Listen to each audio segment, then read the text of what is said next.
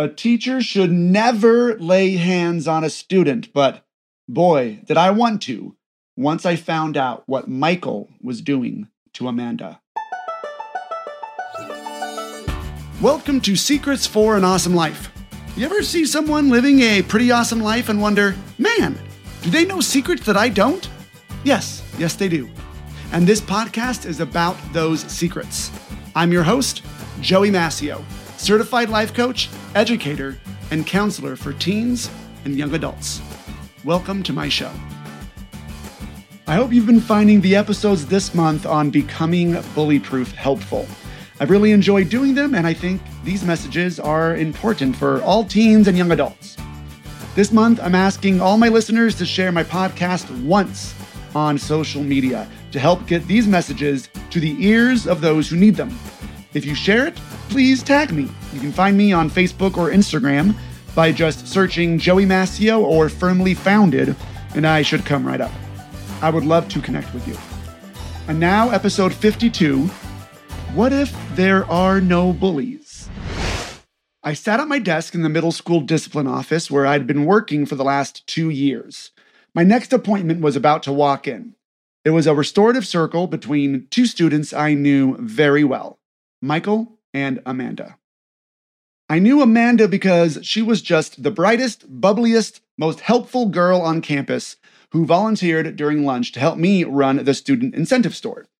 She also had a scar from her lip to her nose from multiple surgeries she'd had in her life due to being born with a severe cleft palate. I knew Michael because he'd been in my office many times. The best way to describe Michael was that he thought himself as big as a high schooler, but still had a lot of elementary school left in him. His immaturity and goofball attitude often got him into trouble.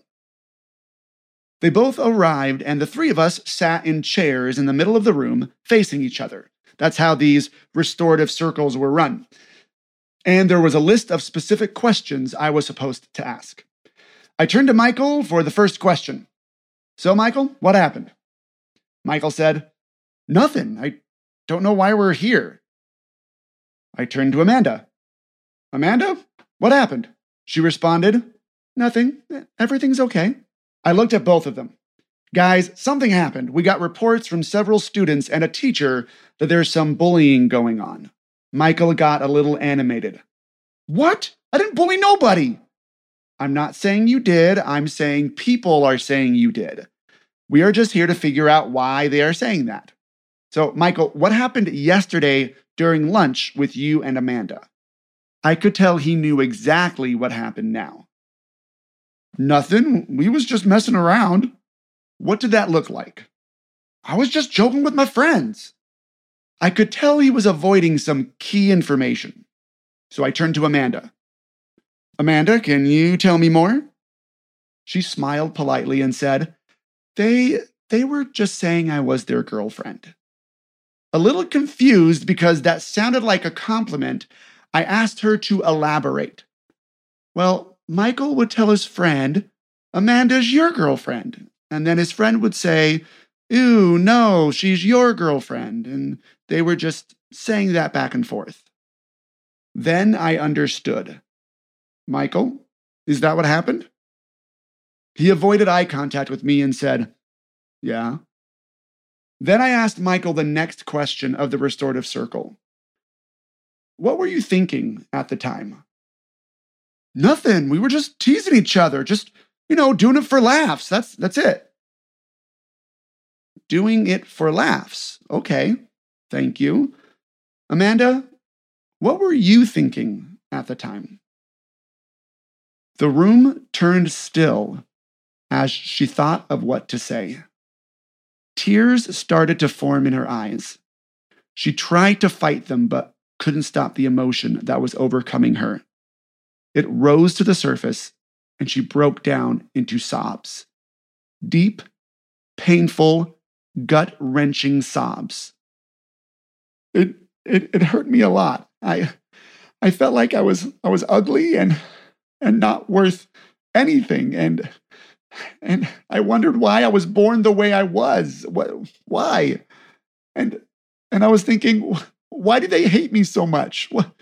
What did I ever do to them? And I just wanted to go hide from everything and everyone. As she cried, Michael sat silent, and I let him feel it. I wanted to pick him up and toss him into the wall, but I resisted the urge. Besides, doing nothing right then was proving more effective. I got Amanda a tissue, and after a moment, I finished the restorative circle. Michael recognized what his actions did to Amanda. He apologized and made a promise never to do it again. Amanda accepted his apology. Before we ended, I looked Michael in the eyes and went off script.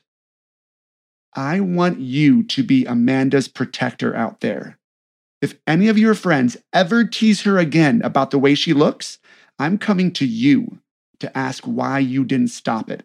Is that clear? Yes, he said.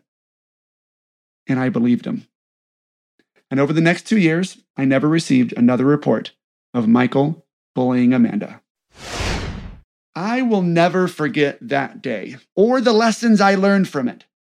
Michael truly did not see himself as a bully, just as someone messing around. Recognizing what he was doing to another person is his journey. So, what is our journey? As someone who is the target of a person like Michael. Now, Amanda handled her situation like a champ. It was still hurting her on the inside, but she was trying to let it roll off her back. Last week's episode, Moonhead, talked about how to really, truly do that. And by the way, after I sent Michael back to class, I kept Amanda for a while longer and gave her some of that training. But the thing that stands out the most for me from this true story was that someone else had to report what was going on. Why does that happen? Why didn't Amanda say something? It was hurting her after all, like really bad. Now, who knows why people don't report things like that? There's lots of reasons. It could be because they don't want to make things worse. It could be because they feel like they deserve it or don't want to be a narc or a snitch or whatever the kids call it these days. It could be for literally any reason. But I have a theory.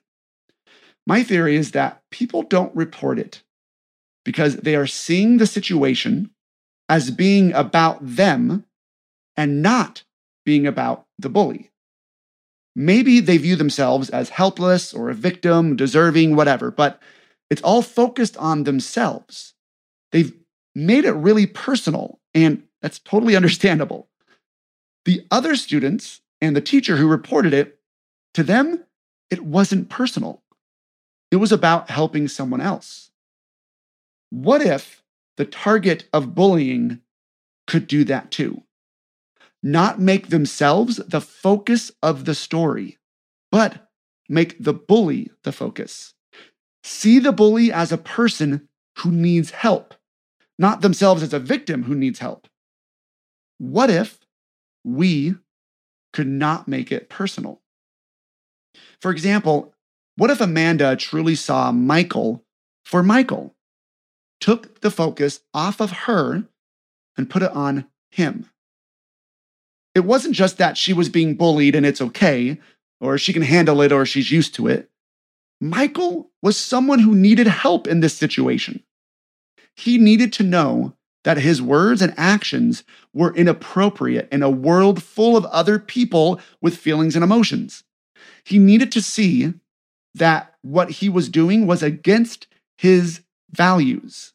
He just didn't know it.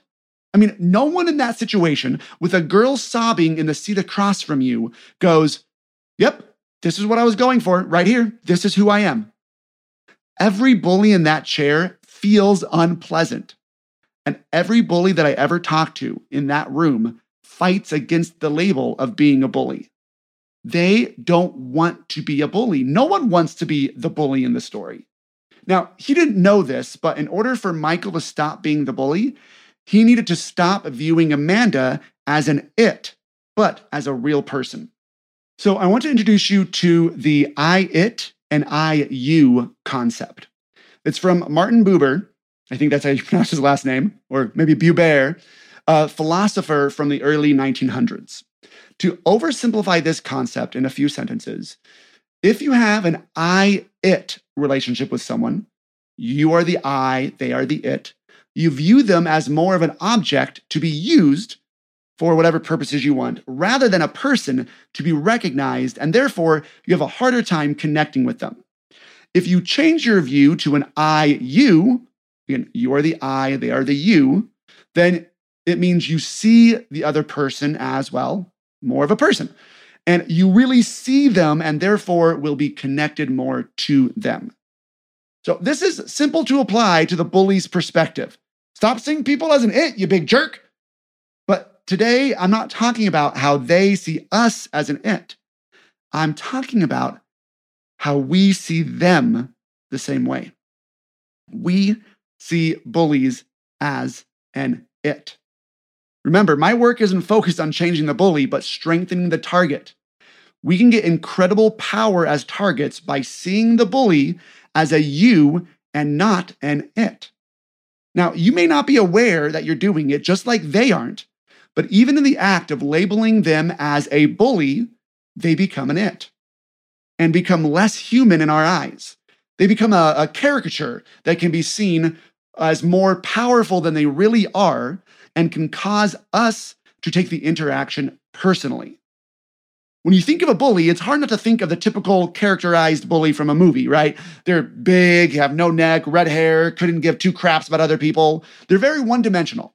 It's like they're only out to pick on and hurt other people. Like that's their one job in life. Now, we take that image and we transcribe that onto the bullies in our lives. Even if they don't have red hair, we picture them as just always being big jerks, like laughing at everyone in their lives, seeking to bring people down. But that's not really who they are. Here's today's secret for an awesome life. There are no bullies, only humans who are making choices against their own values. Now, I know I've been using the word bully this month like a lot, but truthfully, I don't believe bullies are real. It may just be semantics, I know, but for me, it's been the most helpful thing in my life. It allows me to look at everyone with compassion as a person and not label them or view them as a caricature. Now, in more recent movies and TV shows, they are able to do this really well. They create a bully character that you hate, and then they show you their backstory to make you care about them. Now, some even make a whole TV series or movie around a character like this. It's called an anti-hero. They do this by making them human first and then showing you the mean things they are doing to others in the world. And for some reason, you still root for them. You even justify some of their bad actions, or at least understand their flaws that lead them to commit them. And you want them to change like so badly. You're like, stop being bad, dagnabbit. I picture like Zuko from Avatar. He's a perfect example of this. So what if you could look at your bully the same way? As a person who needs help living their life more in tune with who they want to be. This allows you to take yourself out of their reasons for doing what they are doing or saying. This doesn't mean that you don't tell anybody what's going on. In fact, I make the opposite true. When you can do that, when you can truly look at them as a person, as a you are more likely to get help for them. Let an adult know what's going on because you're not a victim and they're not a bully. They're a human who is probably not living in line with their values, and you are a human who can get them help because maybe that's just who you are. So why wouldn't you tell someone? When we can do this, we don't make it matter that we are the person they are targeting. That's not even the issue. Now, some may argue that in certain situations, it's maybe helpful to see someone as a bully, to have that identity, to label them as that.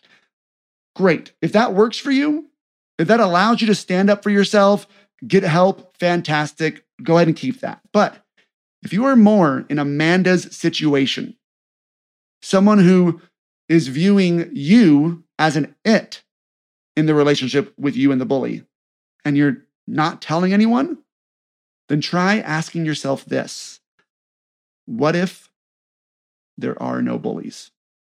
Just humans who need help. If you can do this, you give yourself the power to get them help and help protect yourself from their out-of-line choices in the process. The theme this month in my teen coaching membership, the Firmly Founded Teen, will also be becoming bully-proof. We'll be doing in-depth training and coaching for teens on the topics my podcast will be covering. If you know a teen who is being bullied, then send them and their parents to firmlyfounded.com/teen to sign up. The first 30 days are free, so they can get all the bully-proof training this month at no cost to them. And then they can leave if they want, I don't care. The bullies and bystanders this month will be getting their trainings. Let's make sure those who feel bullied get theirs as well.